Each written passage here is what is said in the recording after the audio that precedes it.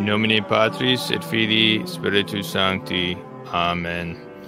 Ave Maria, gratia plena, Dominus tecum, benedicta tu in mulieribus, et benedictus fructus ventris tui, Iesus.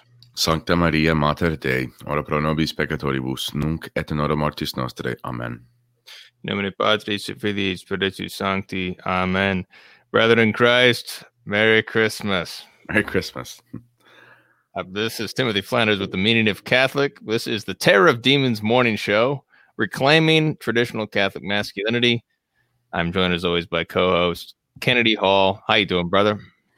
Wonderful. Enjoying the snowy Canadian weather around Christmas time. Yeah, when did y'all's snow fall? We had tons on Christmas Day and Christmas Eve. Oh, magical. It was like, I don't know, half a foot Christmas Eve. And like another half a foot to a foot Christmas Day. So the whole place was like a marshmallow. What's that old song? Marshmallow Land in the Winter or something? Marshmallow World. Outside it was quite fluffy and white. So we went tobogganing on Boxing Day and all that. So it was pretty pretty stereotypical Canadian weather. That's great. Tobogganing on Boxing Day. Yeah, tobogganing on Boxing Day. Yeah. So what did you do for Christmas Day? Y'all are locked down. What did you guys end up doing? Well, so we actually our benevolent dictators allowed us to go to lockdown on the 26th. Oh, really? Yeah. Anyway, so we had Christmas Eve Mass. We went to midnight Mass, which was, that was a miracle. I didn't think we were going to get there. About 3 weeks ago. Well, some places didn't have it though. So Toronto, we have these colors, like these zones of Ontario are in different colors. Gray zone is like you're on basically lockdown. Red zone, you're close. Orange, I mean, it's all these colors. We were in orange. Anyway, we won't go into the coronavirus because oh my goodness, it drives me crazy. Nobody is sick around here. The hospital is completely empty. I've been in it, so I know. Anyway, but so our county is fine, but they decided Ontario is like, I've never been to New York. I mean, I've been to Buffalo, but I imagine how people in New York State, like there's like New York City and then everybody else. It's like a different, might as well be its own country. I mean, people in Syracuse are probably like, why do I always have to deal with those people in New York City, like with their politics and things? It's same for us in Ontario. So Toronto is the People's Republic of Toronto, and then the rest of us have to bow down. So anyway, we're on a lockdown because of Toronto. And so we got to midnight Mass, and I was, but Toronto did not. They were already locked down, a couple cities. So I know our priests, like there's chapels within an hour or two driving distance outside of Toronto. I think a lot of people tried to get to those. So anyway, we had it. It was beautiful. It was really, really beautiful. I honestly, it was somber because it was like we're at Mass, and obviously it's the beginning of the season. It's the beginning of the Christmas season for us. So there's a sort of, I guess, a joy and an expectation of how things are just getting started. But at the same time, it's kind of like the night before your execution. It's like your last meal. It's like, we're going to go to Mass and it's going to be wonderful. And then, I mean, they say it's going to be 28 days, but they said it was going to be 2 weeks last time. So I bet you we won't have Mass for 3 months. In a real, I mean, you can have 10-person masses, and our priests will still get us the sacraments. They do as much as they possibly can, and then we're in a much better situation than anyone who's dealing with your average diocesan situation. However, the restrictions are just like, the fines are so severe. I mean, there was a guy in Windsor, has like a Protestant group or something, and they've defied the orders and whatever. But the thing is, they send the cops the next day to not let you into your church. It's not like there's no property rights in Canadian Constitution. So in the States, you can just keep showing up. They might keep fining you, and then you can decide to fight those because they're unlawful, but you can't even get into your place. Like they'll literally seize it and the cops will be standing there. So people are trying, and there are court dates coming eventually, but it'll take months. So anyway, it's a whole mess. So basically the only solution would be if the bishops would just do something, but they won't. They're in the pocket of the government here. So they won't. If they all said we're staying open, they'd be open. Or if all Christian groups of some sort would just say we're all going to go to church tomorrow, there would be too many for them. But that would be something where you'd have to expect people to take a risk and things, and a lot of people won't do that. So anyway, long story long, we had a wonderful Christmas Mass. We were able to have family gathering on Christmas because it wasn't the 26th. And then now we're in lockdown. But nobody's listening to it now this second time. I've just noticed in the neighborhood, like nobody's doing it. They're over it. Even normal people that kind of take coronavirus pretty seriously, they're just like, we've been open for so long. I know who I'm seeing. People are just kind of rationalizing that this is dumb. So we'll see how long it lasts. So nobody's taking it seriously except for your bishops? Well, people are taking it seriously in like a public sense where like the stores are closed, Walmart's open. This is the funny thing. I can go into Walmart without a mask on because they don't enforce it because there's exemptions and they don't ask who has exemptions. But the bishops for the London diocese, which is like the major in southwestern Ontario, that diocese is all the way from goes to Windsor, which is near Detroit, all the way up to past where I live. But I mean, it's like a 3-hour drive to either side of the diocese. That diocese has decided that there's no mass right now. They're going to require people who want to go to mass without a mask on. They're going to require them to have proof from their doctor of exemption. That's not even the law. That's just their decision. Wow. And but the thing is, I know some people who they go to a diocesan parish and they don't want to wear a mask, and they haven't been. And up to this point, what they've been doing is they've been basically quarantining you off in a section on your own. So you sit up in the rafters with all the lepers, which is so dumb. If you think about the logic of the mask, they'd probably want you to be around people who had the masks on because they were protected because they work, right? But instead they sit you all together so you can just fog and waft your coronavirus spores onto each other with no mask on. So one of my friends, they went to the doctor and they asked, they had an actual, lung something or other. And the doctor said, there is no note. Like we don't know what you're talking about. There's no coronavirus exemption mask note. What is the point of the exemptions is like, it's up to the person because they have a health thing. Like you don't ask. That's the point. Because some people have psychological reasons, right? Like they have PTSD or something and can't, or some kids have sensory disorders or something. The point is you don't ask for the exemption. So it's very strange. So you can go into Walmart without a mask on. But across the street, we have this massive big box store called Canadian Tire. It's like a hardware store. It's closed because they don't sell food.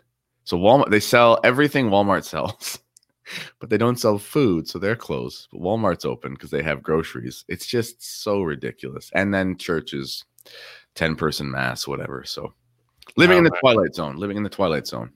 Oh, once again, yes. Our shout out to everyone who's gone back into lockdown. I have not kept track of the shifting regulations in my own area. I'm blessed to be able to work at home, so I don't actually go out of my house very often, in fact, except to go to mass. So we were blessed to. My wife and I we took the kids actually to the Christmas mass at dawn. There are, for viewers, if you don't know, there's 3 different masses. There's particular feasts. I think it's just on Christmas and it's actually Christmas, Easter, and Pentecost, I believe, are the only feasts that actually have distinctive masses, right? And they're multiple masses. And so Christmas has the Mass of the Angels, midnight Mass, the Mass of the Shepherds, which is Mass at dawn, and then there's Mass during the day, which is the Mass of the Kings. And it was very great. It was at 7 a.m., so it's really dark out, Christmas lights. It's a wonderful Mass, just a low Mass on Christmas Day, very quiet. My kids were sleepy, so they were pretty quiet and well behaved. So it was a great Christmas Mass. I'd never been to that Mass, so wonderful. We have this week. There's so many great feasts in the 12 days of Christmas. I wanted to talk about Saint Stephen, but this week we have today is Saint Thomas Becket, and we'll talk about him, why he's important. He's awesome. And we also have the January 1st, which is three different things to my knowledge, which is the circumcision of the Lord, which is the first shedding of his precious blood. Mm-hmm. There's the holy name of Jesus as well, because it's the naming of Jesus. Mm-hmm. And it's also a Marian feast, actually, in the office itself and in the collect of the feast. It's a Marian feast with celebrating Mary who gave us the Lord. And it's a holy day of obligation in America. I don't know if it's the same for y'all. I know that you're on lockdown, but yes. So wonderful feast day. I wanted to mention Saint Stephen because Saint Stephen is such a marvelous feast day, and I think it's one of the most important things for us to keep in mind as Catholics who are Orthodox, striving for the faith. The collect for Saint Stephen says this: "Grant us, we beseech thee, O Lord, so to imitate what we revere, that we may learn to love even our enemies. For we celebrate the heavenly birthday of him who knew how to pray for his very persecutors, to our Lord Jesus Christ, thy Son." So St. Stephen perfectly imitates Christ as the first martyr, imitating Christ, because Christ, as you all know, was crucified, and he said, "Forgive them, Father, for they know not what they do." Right. And St. Stephen was stoned by the Jews, and he said, "Lay not this sin to their charge." He forgave his enemies. I think this is one of the most important lessons in our day, because there's so much rancor on the internet. And especially when we talk about the Jews, in fact, we talk about the machinations. This is something that we've been covering elsewhere on this channel, is talking about the machinations of Jews, whether that's in the early days or now. And I get a lot of comments where people are just kind of going off on the Jews, and they're lacking this fundamental charity of forgiving our enemies. This is the distinctive feature of Christianity, which makes it very different than Mohammedanism, makes it very different than Judaism, Rabbinic Judaism. I was just reading the article on the Jewish virtue of hate of a rabbi in First Things. He wrote an article called "The Jewish Virtue of Hate" and how we are to hate our enemies. This is contrary to our Lord Jesus Christ. We are to love our enemies, pray for our persecutors. This is what makes our way different. This is what makes the cross different. And we consider St. John, who says, "He who loveth not knoweth not God, because God is charity. He who says, I love God, and hates his brother is a liar." Yeah. And this is so important, and this is something that we lack so much, especially in the internet, where you can just say whatever you want. Say whatever you want, no consequences. Well, the consequences are coming on Judgment Day, because our Lord says every careless word will receive an answer on Judgment Day. And so you can talk all you want, but when you hate your brother, even your enemy, even the person who's persecuting you, even the Jews or Mohammedans or whoever, communists, Masons, all these evil people, we want to convert them all. We wish them good. And this is what St. Stephen teaches us, because he dies. And we need to consider that and really take a look at that, because this type of lack of charity is just disgusting, and it's offensive to Jesus Christ, and it blackens the name of Jesus Christ. Is what it does. The prophets say the name of God is blasphemed among the Gentiles on account of you, and that's on us. That's shame on us, because of our lack of charity and our lack of forgiving our enemies. This is something that even the heathen will respect. even the heathen, even the Marxists will respect this type of thing. This is Blessed Miguel Pro. I think of him, and there's so many different examples who these saints are forgiving their enemies who kill them. Yeah. And this is the type of thing we need to respond with charity against those who hate us, and we're in a time where a lot of people are hating us. But this is the type of thing we need to man up, take up the cross of suffering, and love our enemies. So, Saint Stephen, any thoughts on that, Kennedy? Well, it is really remarkable that right after Christmas, you get into all these martyrs. The most joyful Christmas really is. I mean, the anticipation for Christmas really is exciting. And when it comes, it's weird. I was almost nervous for it this year in a sense, maybe because I knew we were going on lockdown, but it's been such a crazy year and Christmas is so joyful that it was almost like waiting for a wedding day or something. It was the anticipation was almost too much to bear. So, but it's funny, you have this insane, unbelievable, joyful event, but then immediately you have sorrow, which I guess just shows you the paradox of what it means to be a Christian, because, Christ is born and it's the best thing ever. And then he has to flee because Herod, we have the Feast of the Holy Innocents and things. And that's, I guess, personified by the martyrs. So I just have put an article out in Fatima Center about how this is very providential for our times, that right after Christmas, we have a series of feasts for various martyrs, St. Stephen and St. Thomas Becket especially, who are persecuted for their faith and persevere in Christian charity, even unto death, which they have because of the incarnation of Christ.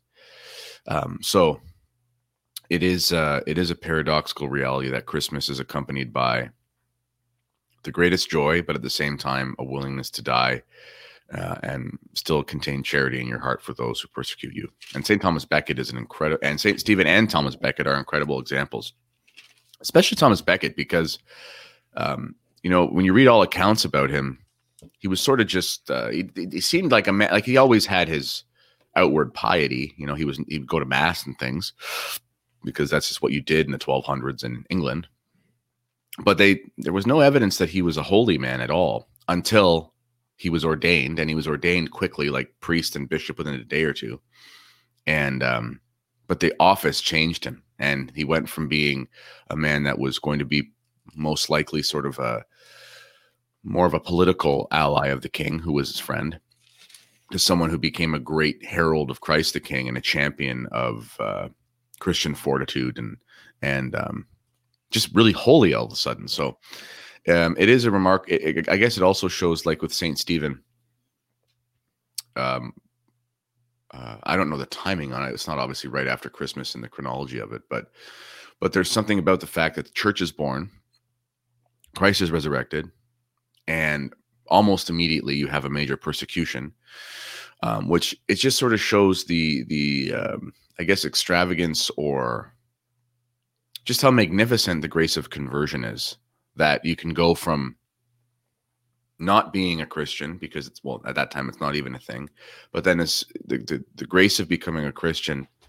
changes you so profoundly that, for one, the world hates you so much. That's one of the weird things about being a Christian, is the world, we realize this over Christmas with just various things. It's amazing. It's amazing how people hate Christians. People don't realize that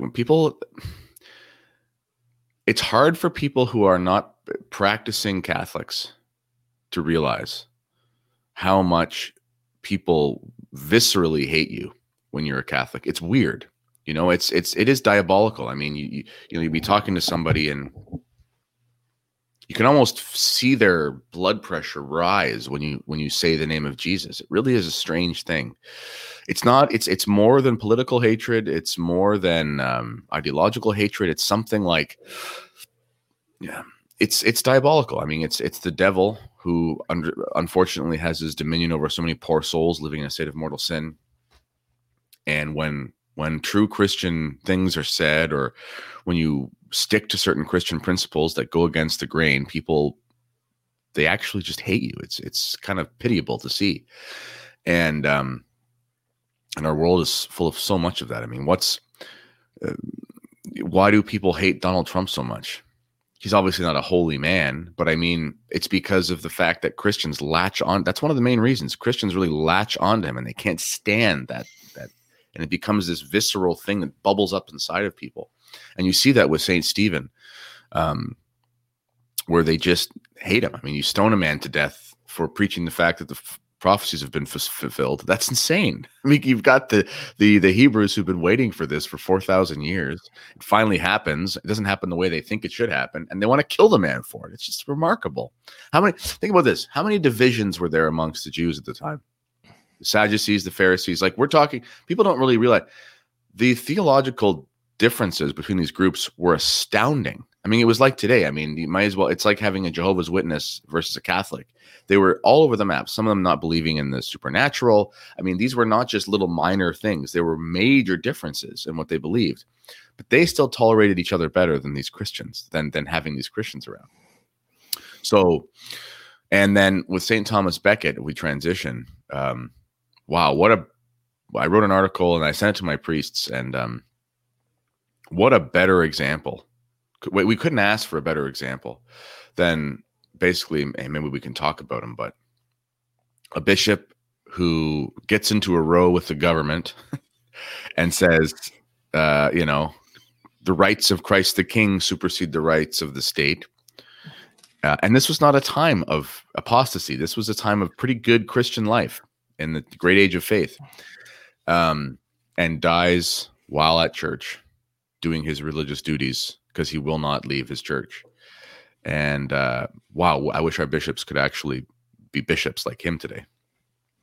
Yeah, so St. Thomas Becket was opposing King Henry II, who was the King of England in the 1100s, who was imposing restrictions on the church, which threatened the liberty of the church to exercise her mission and be free to preach the gospel. There was more technical things, more details, but he got into conflict. He refused to submit to the king, in very much a prefiguring of Saint John Fisher. Later on in Henry VIII. Henry VIII was one of his very first acts was to suppress the cult of Saint Thomas Becket. Because he took his name out of the Book of Common Prayer and everything. The Canterbury Tales, even though that book itself has a bunch of nonsense in it, is all about pilgrims going to St. Thomas Becket's tomb. That's the context of that whole story. So it was a massive pilgrimage site in England, in medieval England. And St. Thomas Becket opposes Henry II, and Henry II tries to put the full force of the state behind him to force him to concede the rights of the church. He refuses. He goes into exile. He enlists the support of the Pope. He finally is confronted by the henchmen of the king. Here's from the office of matins, where the knights come to Canterbury to St. Thomas, where he's about to begin Vespers. And the story goes this: the clergy hastened to shut the doors on them against these knights who are about to kill St. Thomas. But Thomas opened them with the words, "The church of God is not to be made an armed camp, and I will willingly suffer death for the church of God." Then he said to the soldiers, "I charge you in the name of God that you do no harm to my people." Then he knelt down and committed his cathedral and himself to God, Blessed Mary, Saint Denis, and the other patron saints of the cathedral. Then he offered his sacred head to the stroke of death, with that the same resolute manner with which he had resisted the laws of the wicked king. He died on December 29th in the year of our Lord 1170. Afterwards, he became famed for many miracles and was numbered among the saints by Alexander III. He was canonized 2 years later, a very swift canonization owing to his holiness and miracles. So certainly an example of a bishop resisting the intrigues of an impious king. Definitely an example. I thought of the introit of the midnight mass, actually, that has it starts off with Psalm 2. The Lord said to me, thou art my son, I've begotten thee. And then it says, why have the Gentiles raged and the peoples devised vain things? It's crazy. It's the beginning of midnight mass. It's such a powerful beginning because it witnesses to what you're saying. This birth in the flesh of our Lord Jesus Christ is a threat to the powers that be. Yeah, and it is like it's such a dichotomy around Christmas time that it's always the hardest time of the year for so many people. It's all, suicides are always higher on Christmas time, and just like this year, this 2020. This godforsaken year has been just a sort of a shining example of the void of Christ the King and how the world just suffers in travail without Christ as head, because this is the logical extent of what happens in a godless world is everybody loses their bloody mind. That's literally what's happened. It reminds me of Chesterton's Orthodoxy, his book, where he basically says the reason he became a Christian was because he was trying to be sane. He was looking at how to be. And even Jordan Peterson, the psychologist, when he was having an interview with Bishop Robert Barron, who I'm obviously no fan of theologically, but he was having an interview and he said being Catholic is about as sane as it gets. And he said that just from a psychological perspective of the virtues and the way the trajectory of understanding life. And he's like, you can't get more sane than that. It's just funny how that works. But it's interesting that Christmas is on the flip side for so many people. It's like you can tell that people have an absence of Christian charity in their heart, and they're celebrating a holiday that it's kind of like they're celebrating a holiday that's about Jesus Christ, but without Christ, and there's this gaping void that causes a sort of a depression, and you see that, and the only way to cure that is to do it the right way. Absolutely. Yeah. Absolutely. So we're going to talk about Exodus 90. And we also want to mention the 12 days of Christmas and family traditions and stuff like that. Exodus 90 starts January 4th. Is it January 4th this year? Yes. Wow. So I just heard my 4-year-old. I got to go check on my 4-year-old. So Kennedy, can you tell the audience about what is Exodus 90? Why should you do it? What goes into that? I'll be right back. Sure. No problem. So Exodus 90 is a program. It's a few years old. It was devised to help men mortify, do penance, and sort of take on traditional mortifications and penances that people usually don't. Now, I've done it twice. I think it's good, but the program has grown immensely over the last few years, 2 years or so, and I will give a couple caveats for people that decide to do it. I've done it twice, and I recommend doing it because here's the thing. Sometimes when I talk to some of my traditionally leaning Catholics, and some people will have objections and they'll say, well, why don't we just do the liturgical calendar? If you follow the traditional liturgical calendar, there are tons of fasting days. Lent is supposed to be hard. Advent's supposed to be hard. Isn't that enough? It is enough, traditionally speaking. It is enough, traditionally speaking. However, I will say that because so many of us have discovered Catholicism in the truest sense, we've discovered all the traditions, as adults. Most of us are not raised in that. Most of us that come to tradition just sort of find it along the way.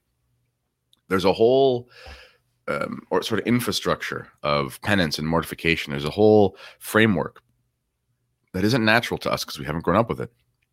So personally, doing the Exodus 90 for me, and for many men that I've talked to, it was huge because, it was an attempt at sort of rebooting your ability to do penance, because it is 90 days, which is a long time. I've done it twice. I don't ever want to do it again because it was good, but it was long.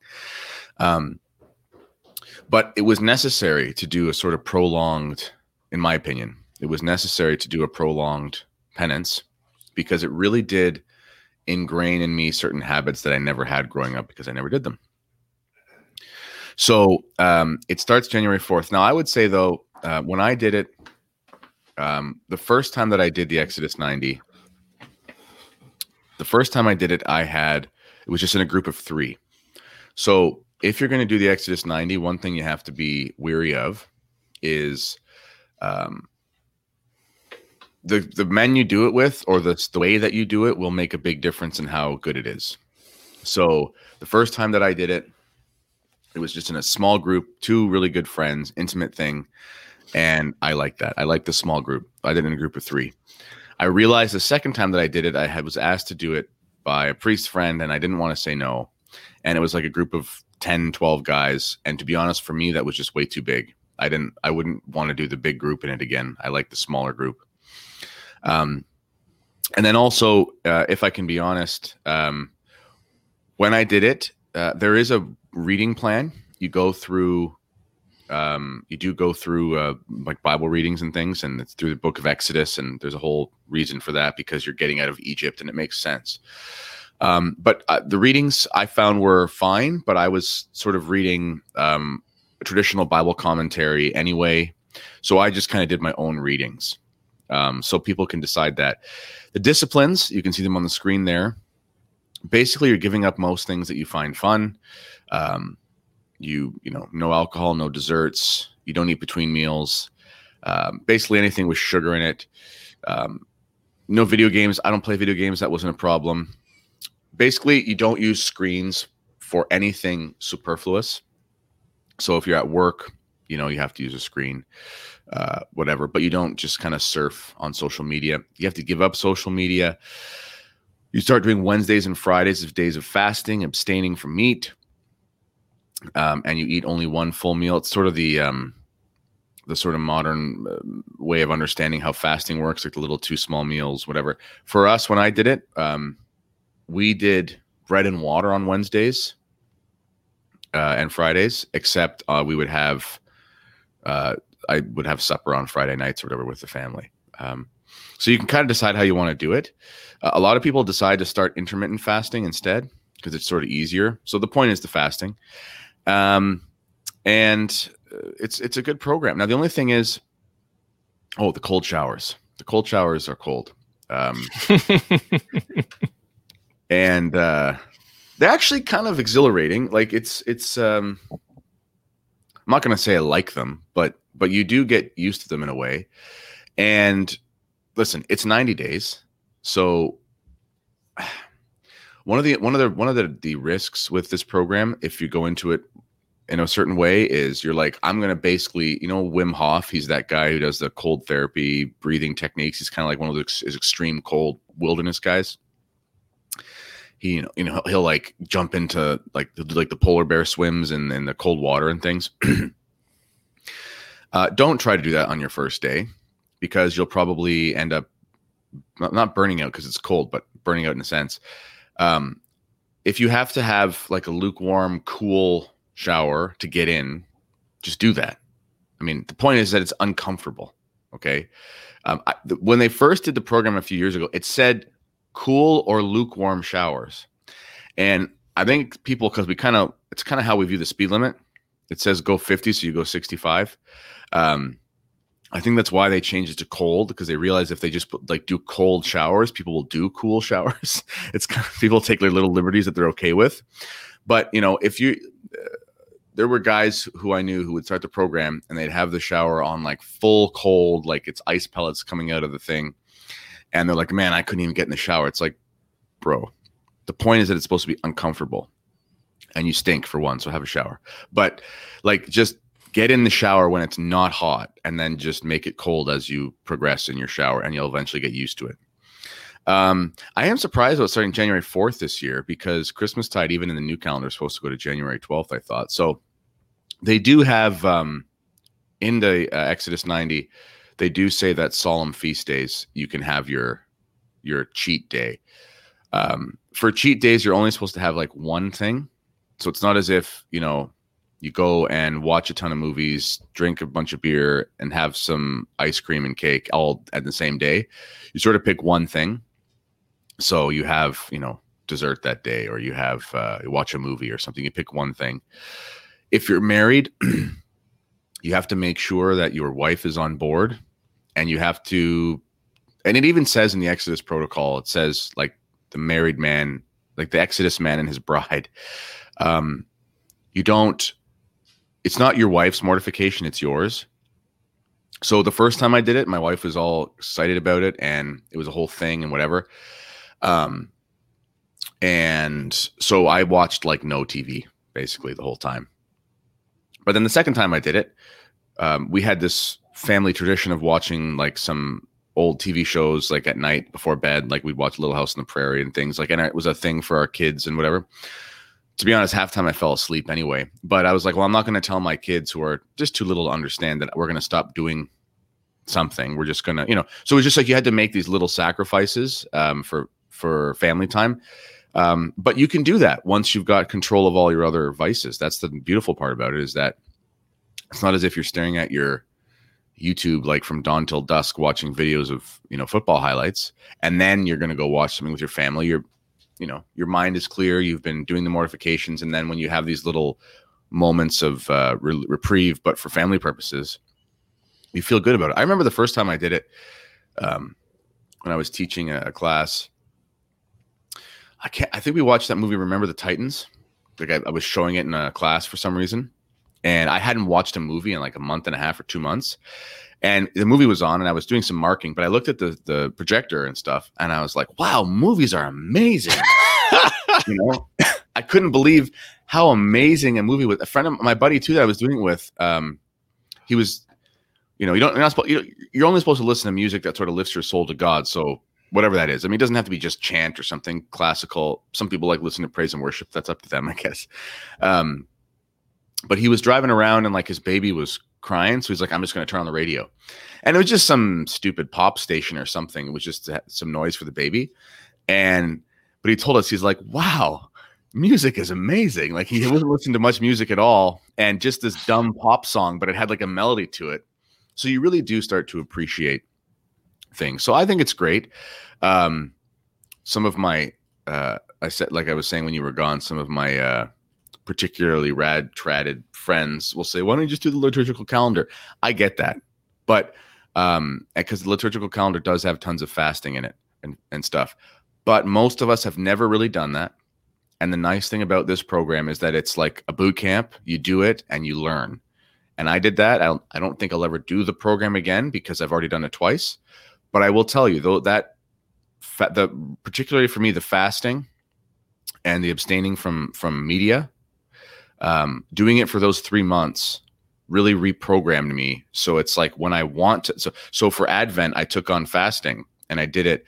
There's no way I would have been able to fast the way that I did this. I did the Martinmas Advent, like the St. Martin's Lent or Advent. There's no way I would have been able to do that so well, in my opinion, for me, if I hadn't have done this extensive thing over the last couple of years, because it was like riding a bike, getting back into it.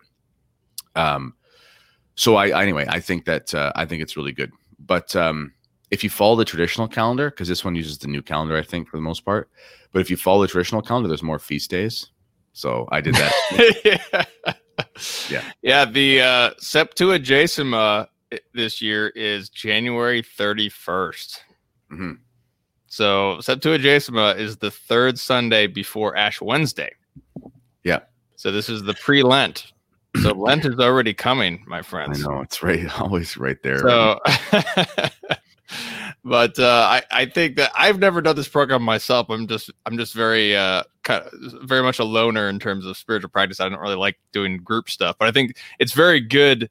It seems to be very good, especially if you are benefited from a group helping hold you accountable to your resolutions. And I think I've mentioned this channel before. I have sort of that group with one other man. I have one other man that I talk to once a week.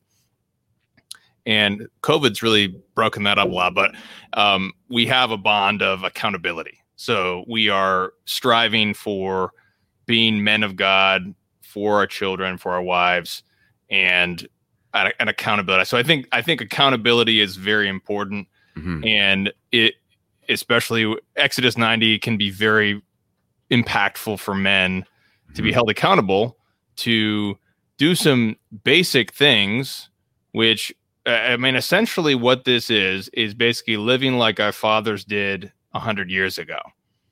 It's like what this is like. Let's take you out of your technocratic, luxurious idleness for 90 days and see what happens. And this is what our fathers did. They didn't have a bunch of hot showers. They didn't have a bunch of music all the time. They didn't have a bunch of screens. They were doing hard work. This was daily life for them. So I think when you do that, and a lot of these practices have been very, very impactful in my own life. The cold showers are that I think was one of the most difficult things. I mean, fasting is one thing, but cold showers, whew. But the music in particular, this is something that's been a huge impact on my life. Was just cutting out the pop music or popular music or whatever, and just going into either traditional folk music or classical chant. I think it's easy to underestimate the influence of music on your spiritual life. And I definitely found when I cut out all music except for a few kinds, that I could really be a lot more silent in my spiritual life, a lot more present, a lot more able to transition from daily duties to prayers, because something about popular music, and we've talked about it, Kennedy and I, on this channel, popular music is made to be addictive. It's made to get into your intellect and stay there forever. And so when you're trying to focus your intellect on prayer and being attentive and being recollected in God, taking out this music can be very helpful. Yep. Absolutely. Yeah. The music thing's big, getting rid of certain music. And you come to realize, it's kind of like, traditional, there's so much to the faith is our faith is so three-dimensional, so ironically, this program it's not done by traditional Catholics, so-called, although a lot of they give you the program has gotten so big over the last couple of years. The last time the first time I did it was the first time that they did an app.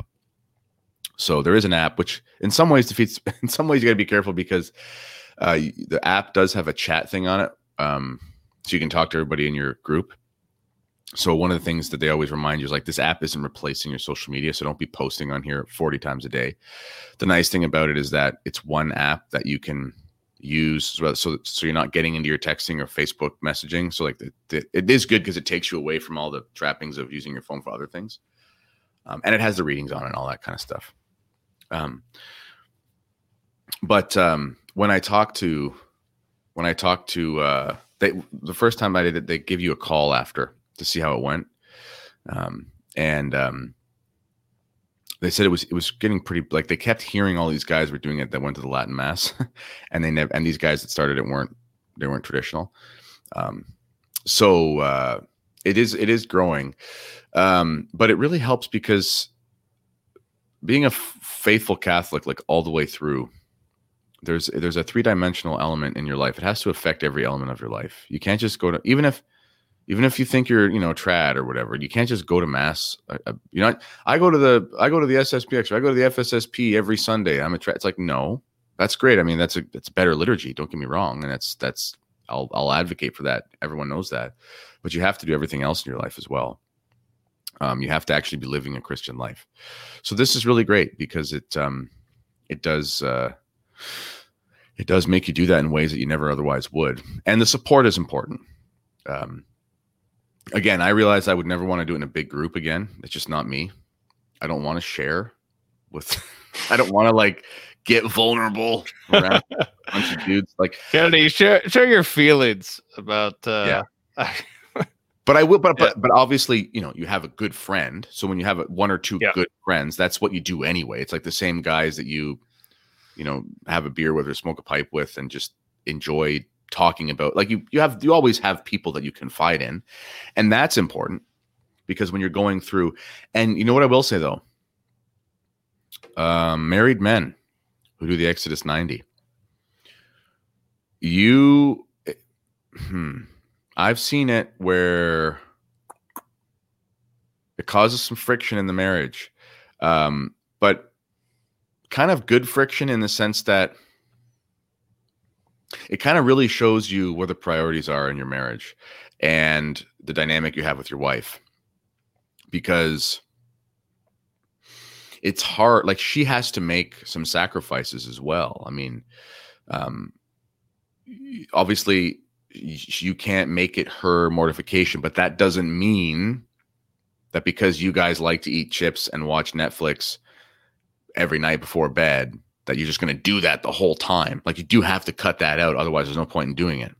So she does have to make some sacrifices. So you find the odd guy, you talk to him, and do it. And it was like, it caused a lot of spats in their marriage throughout the time. But in a way, it was kind of like, well, it's kind of good you got that to the surface, because in reality, Exodus 90 is not like that hard. It's not like you're being forced to pinch incense to Caesar or something. You're just doing something that's a mortification. So if that's difficult for you guys to go through as a marriage, then that's good you found that out now, because you're going to have harder things as they come. So I've seen that happen as well. I haven't seen anyone. I've seen everyone I've seen do it, I think, got through it. But some people do quit, I guess. So anyway, it's good. Yeah. And having said that, we would also recommend that you, like you said, talk to your wife about this. Yes. Make sure that you are doing this at least with her consent in a way. You don't really want to just go against your wife's wishes for no good reason. You want to see how she feels about it, or get her on board as much as you can. There's no reason to cause friction where there doesn't need to be. But like Kennedy's saying, sometimes you need to say, hey, I really want to do this. This is what I'm doing. Yeah. This is important to me. And this is what I'm going to do. And that's it, And the other thing is, like you said, the importance of confiding in another man.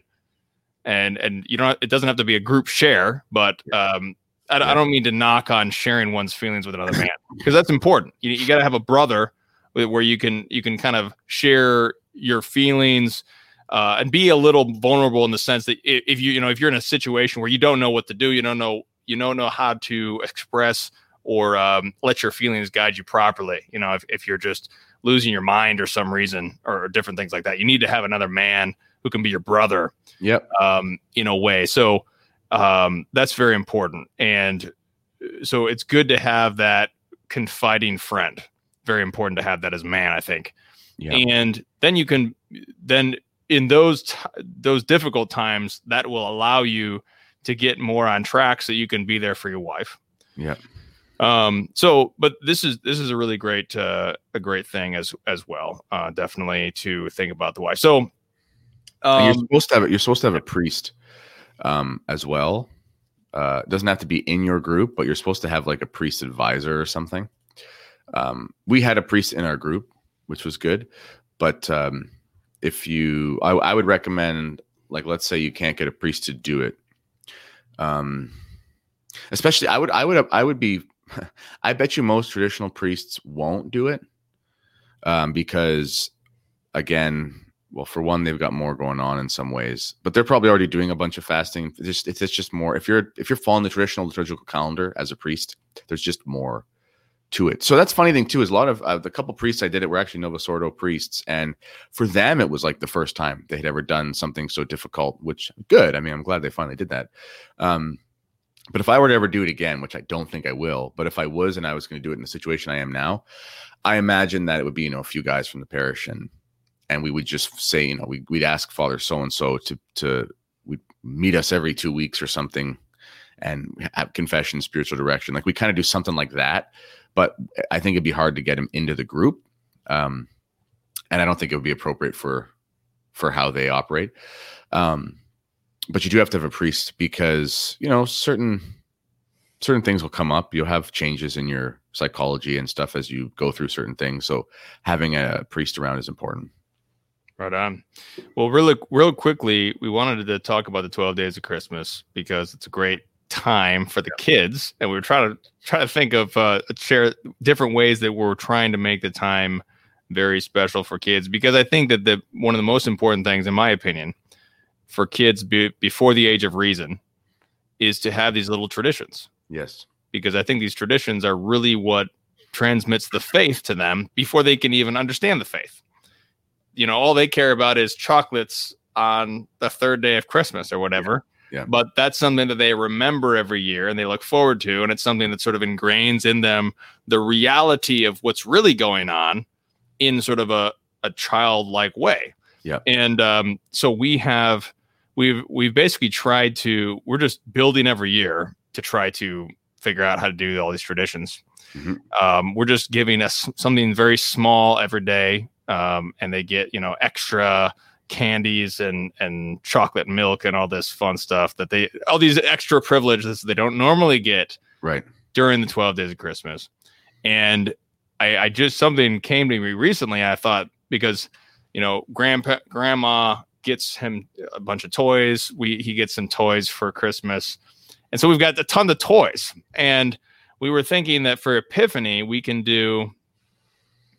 give 3 toys to Jesus, meaning I take both my sons and they have to pick out 3 toy sets or whatever, or a significant sacrifice of toys that they don't use anymore, things they don't have anymore, they don't want anymore, or whatever.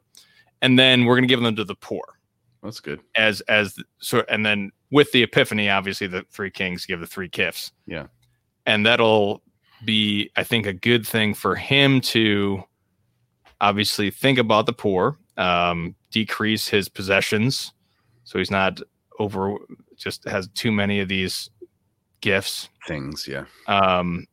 And that's my idea right now for the 12 days of Christmas, other than just singing the 12 days of Christmas. He loves the 12 days of Christmas song, which we sing all. I think singing. I try to sing a ton with my sons. Well, that's good. I think that speaking of music, I think getting the good music in their ears is a great thing. So, Kennedy, what are the whole children doing for 12 days of Christmas?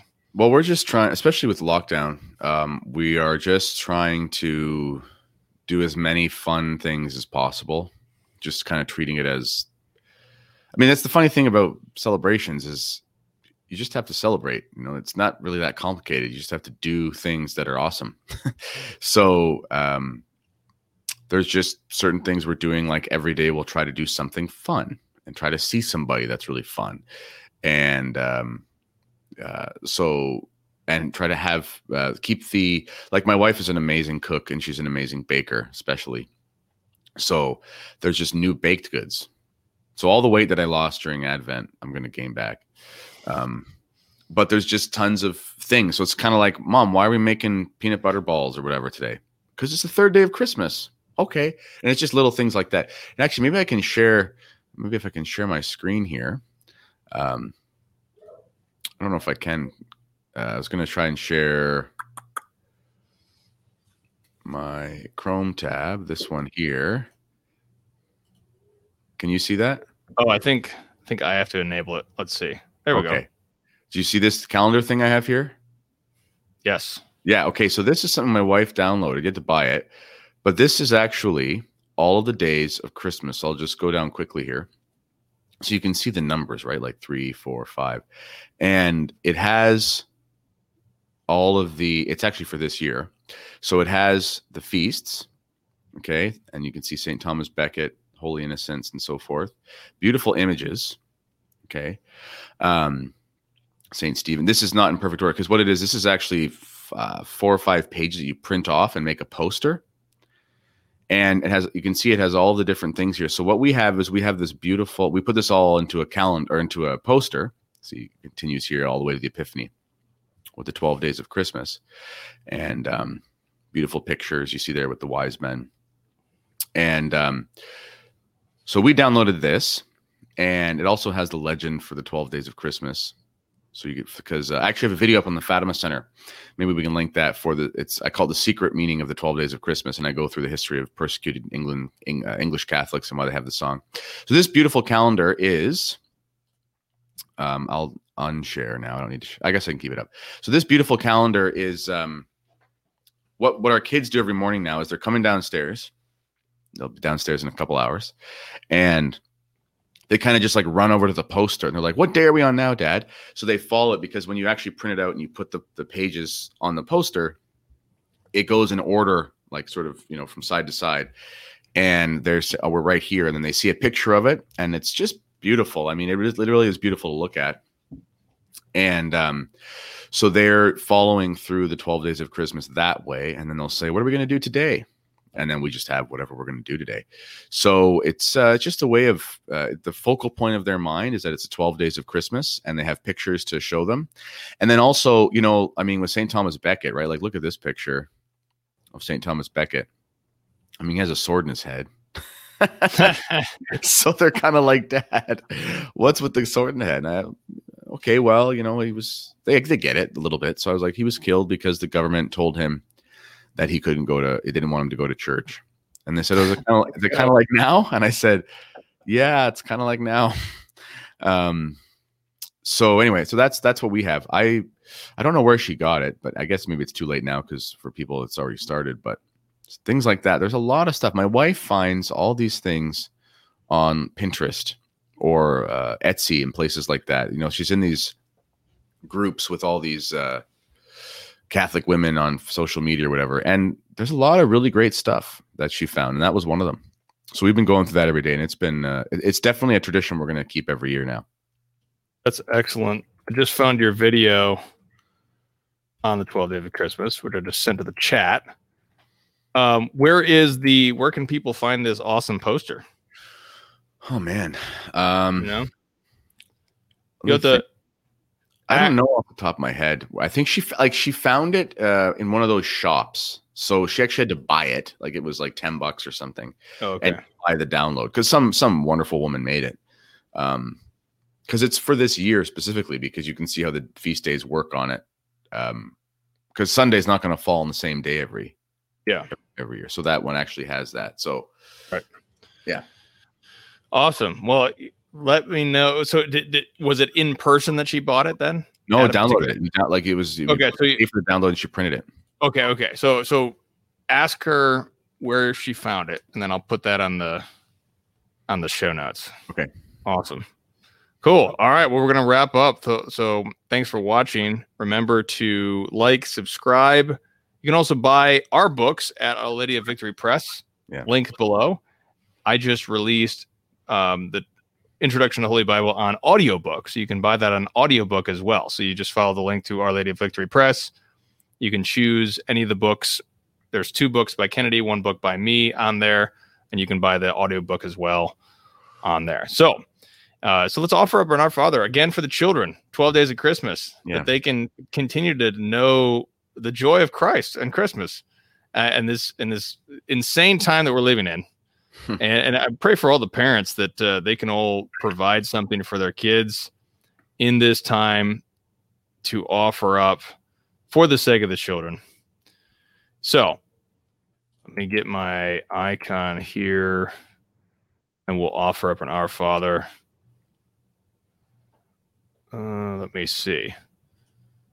Oh, it's not. Hold on just a second. Got to move this over to my other screen. All right. Nomine Patris et Filii Spiritus Sancti. Amen. Pater noster, qui es in caelis, sanctificetur nomen tuum, adveniat regnum tuum, fiat voluntas tua, sicut in cielo et in terra.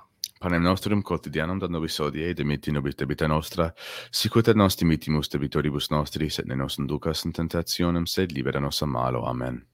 In nomine Patris et Filii Spiritus Sancti. Amen.